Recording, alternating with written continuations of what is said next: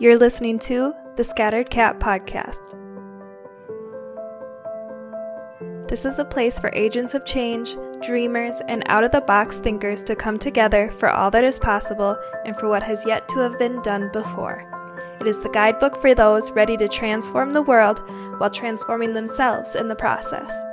It is a space for personal growth, deep healing, truth-seeking, and collective action. For those of you looking to develop your gifts and talents for the greater good of humankind, this is the podcast for you. I'm your host, Kat, bringing the inspiration you need to accomplish all the beauty you seek and to turn your daydreams into reality. So, changemaker, are you ready? Hey, all you changemakers, and welcome to what I would consider the real first episode of the Scattered Cat Podcast. And I've been waiting probably about 4 or 5-ish days since the first episode actually aired, waiting for the inspiration to hit me as to what I am going to share with you first. There are so many ideas that I have and so many themes that we could attack, but I wanted to get something out there to you that was not only timely, but completely relevant to what we are going through as a collective, along with something that helps you to understand who I am, what I'm about, and what I am doing in the world, and how I am showing up to become the change. So today was the day that it finally hit me what I am going to talk to you about now. And broadly speaking, we are going to be addressing all things healing related. And I'm going to start by telling you a chapter of my story, and then we'll come around towards the end of the episode and I'll help you make some connections as to how it applies to you and my advice for you getting through this year and my advice for you in approaching the next year, 2021. It's coming. I mean, it's October, end of October right now as I'm recording this, but you'll get this November 2nd. And it's not too early to start thinking about what kind of shift are you going to make in the new year. So we'll get around to that later, but I want to tell you some more about me. So settle in, sit tight. I am going to tell you my story.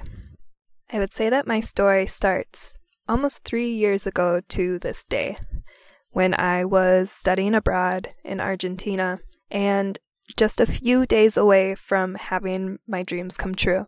I was going to see these beautiful whales in Puerto Madryn, Patagonia. I can't really tell you why I was so drawn to this specific event or thing, but I had been having literal dreams about whales for 2 years prior, and I didn't even figure out that Patagonia was a major whale hub until I had decided to study abroad. And so it seemed like destiny was on my side, the planets were aligned, and it was time for me to spread my wings, get out of Minnesota, finish up my undergrad, and do so while gaining and regaining my independence and sense of freedom. So 22 at the time, I'd already spent a few months in Argentina, and it was our mid-semester break. And as the rest of my group decided to go to the salt flats, I already knew that that's not what I was going to do. Luckily, another group member joined me in my trip, so I wasn't completely alone, but I was prepared to do that trip alone regardless, because I was called to. I don't know how to explain it in a way that will make sense to you, but it was like this knowing, like, this is the path for me. Like, this is what I'm going to do. And there was no doubt in my mind that I was going to go there and do it. And it was going to be amazing. So I hopped on that bus and I drove, well, I didn't drive it, someone else did, for 18 hours to get to the place where my dreams would come true. And I don't want to go into a lot of detail about this because it's kind of beside the point, but a few days before my boat tour was scheduled to go out and see the whales, my friend and I decided that we would go and get a bite to eat, and on our way back, ran into a couple of 20-ish-year-old soccer players that were in the area too. They had a box of pizza, asked me for my Instagram, and seemed like they were going to be cool dudes to hang out with. I mean, I'd always enjoyed hanging out with the bros, so I was like, okay, this is awesome. Let's go. And what was such an innocent start to an evening quickly turned into one of the worst nights of my life.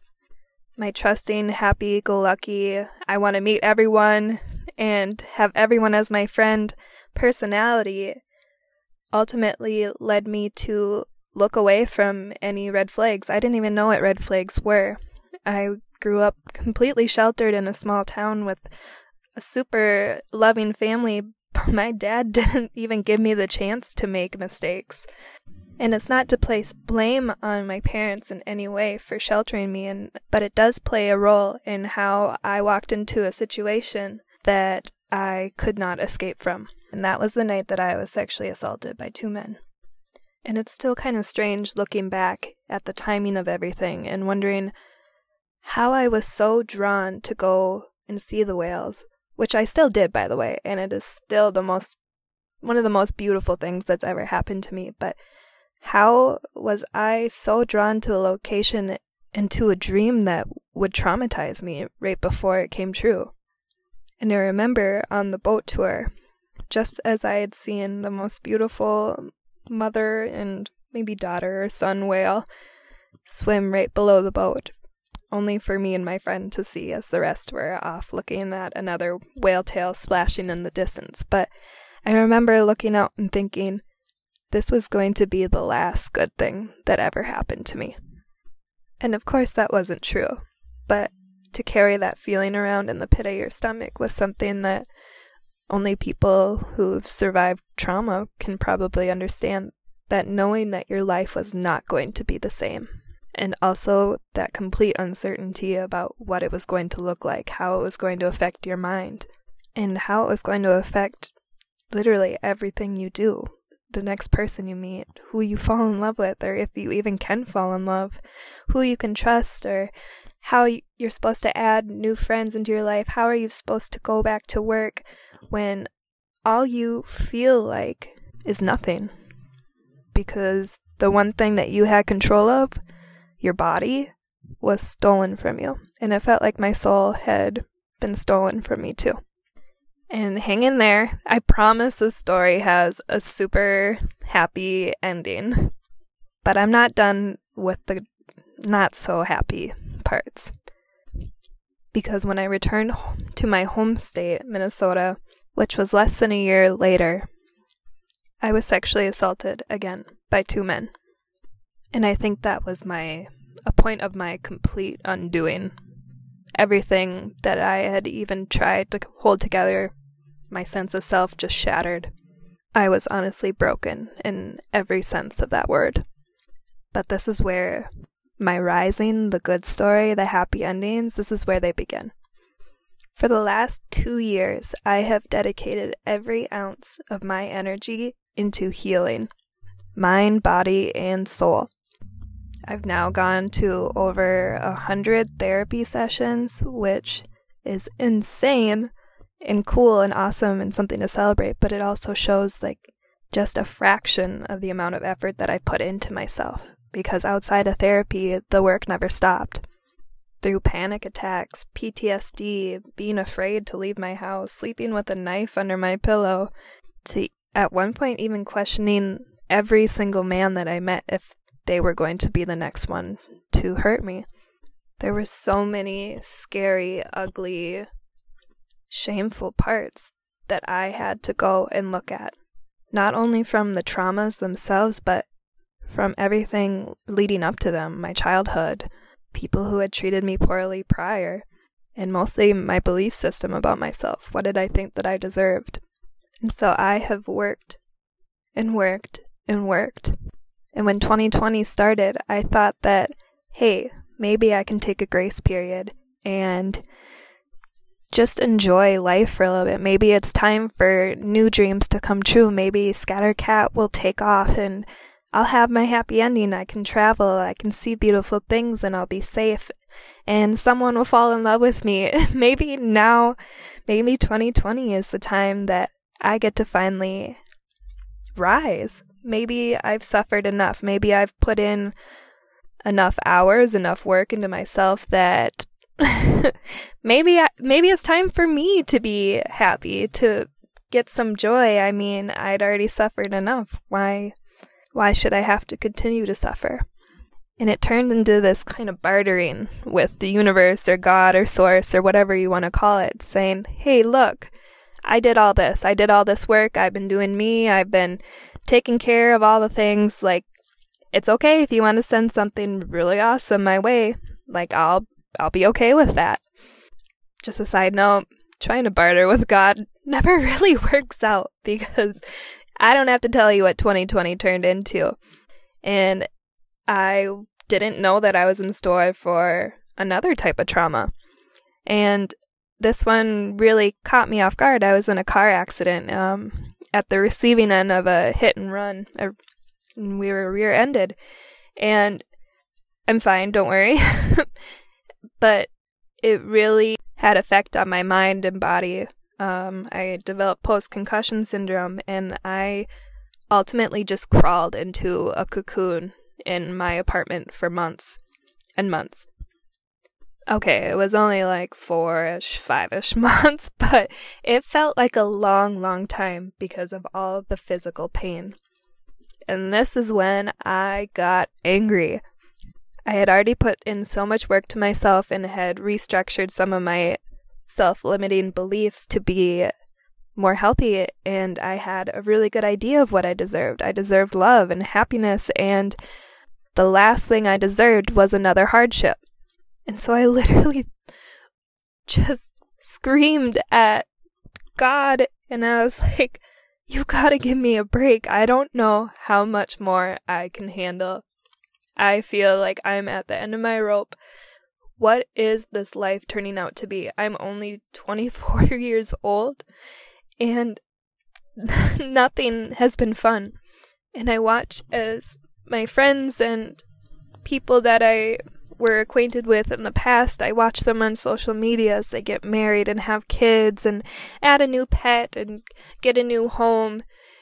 And I see them just being able to engage with life. And I know comparison is a very dangerous game to play, but at that point, I was playing it because I felt like giving up.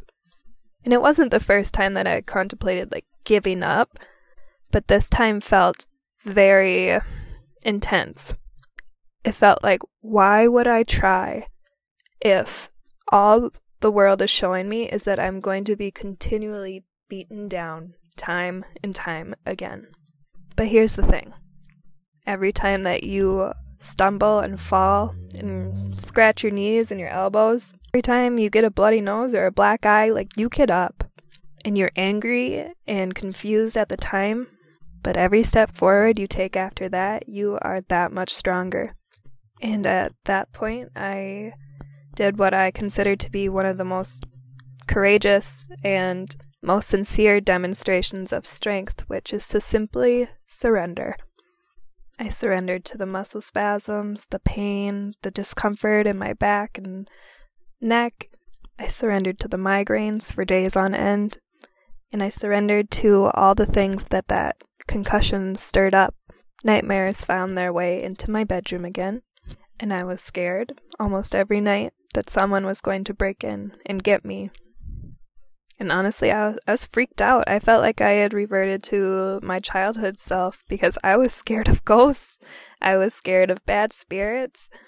Any fear or phobia I have or had came straight to the surface, and I felt haunted and powerless. But I kept surrendering, and I kept trying, and I kept rebuilding my strength and gaining strength every single day because I was putting any ounce of energy I had into my healing.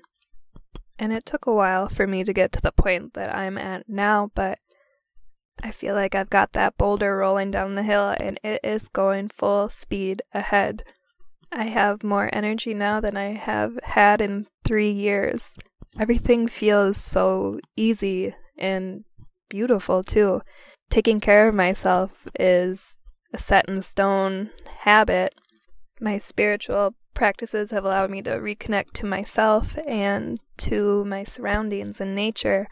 And I finally have enough willpower and strength to do what I've always wanted to do. And that is to bring change to the world. And honestly, I couldn't be doing what I'm doing now if I had not gone through everything that I have. I didn't ask to be a survivor of sexual violence. I certainly didn't ask to get in a car accident. And I didn't ask for 100+ therapy sessions. I didn't ask for nightmares, PTSD, physical pain, and truly understanding what suffering is. But I am thankful that all those things are now a part of my story. And they are all important tools in my toolbox to do what I did ask for, which is to inspire people like you to live their best life every single day, and to give you the support and help you ignite the courage within your own soul to go out and do the work that you feel called to do as an agent of change in this world. So now I'm going to flip the script and give you the focus, because after all, this podcast is about you. As we approach 2021 and as we approach new beginnings, I want you to think about what is being called forward to you to heal. There's no doubt that this year has shaken up and affected every single person, and so I know for a fact that there is something that is being called forward for you to finally look in the eyes and say, hey, I see you, and I'm going to heal you. I'm sorry that I didn't in the past and that I've ignored what has been tearing and torturing my soul, but I see you now, and I have the courage and the bravery and the strength that is required to go ahead and pay attention and heal what is being called forward. So take a moment and get quiet with yourself.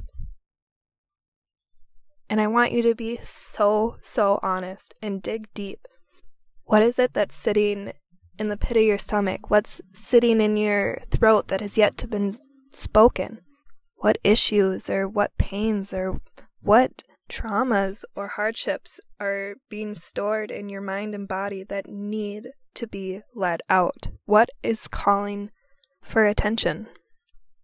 And I wanted to get this message out now because as we approach the new year, it is way too common for us to try to set all these financial goals, all these goals related to weight and external and material things. But what if the next year wasn't about that? What if the next year was only about you? And I'm going to push you on this because I need you to realize that you have yet to discover your true power.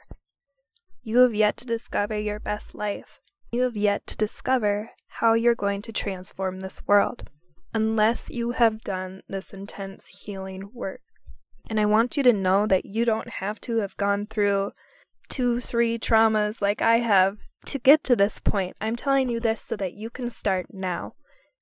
As you look at the next calendar year, how many of those slots and spaces and months are you going to dedicate to yourself? How much are you going to dedicate to becoming the best version of you?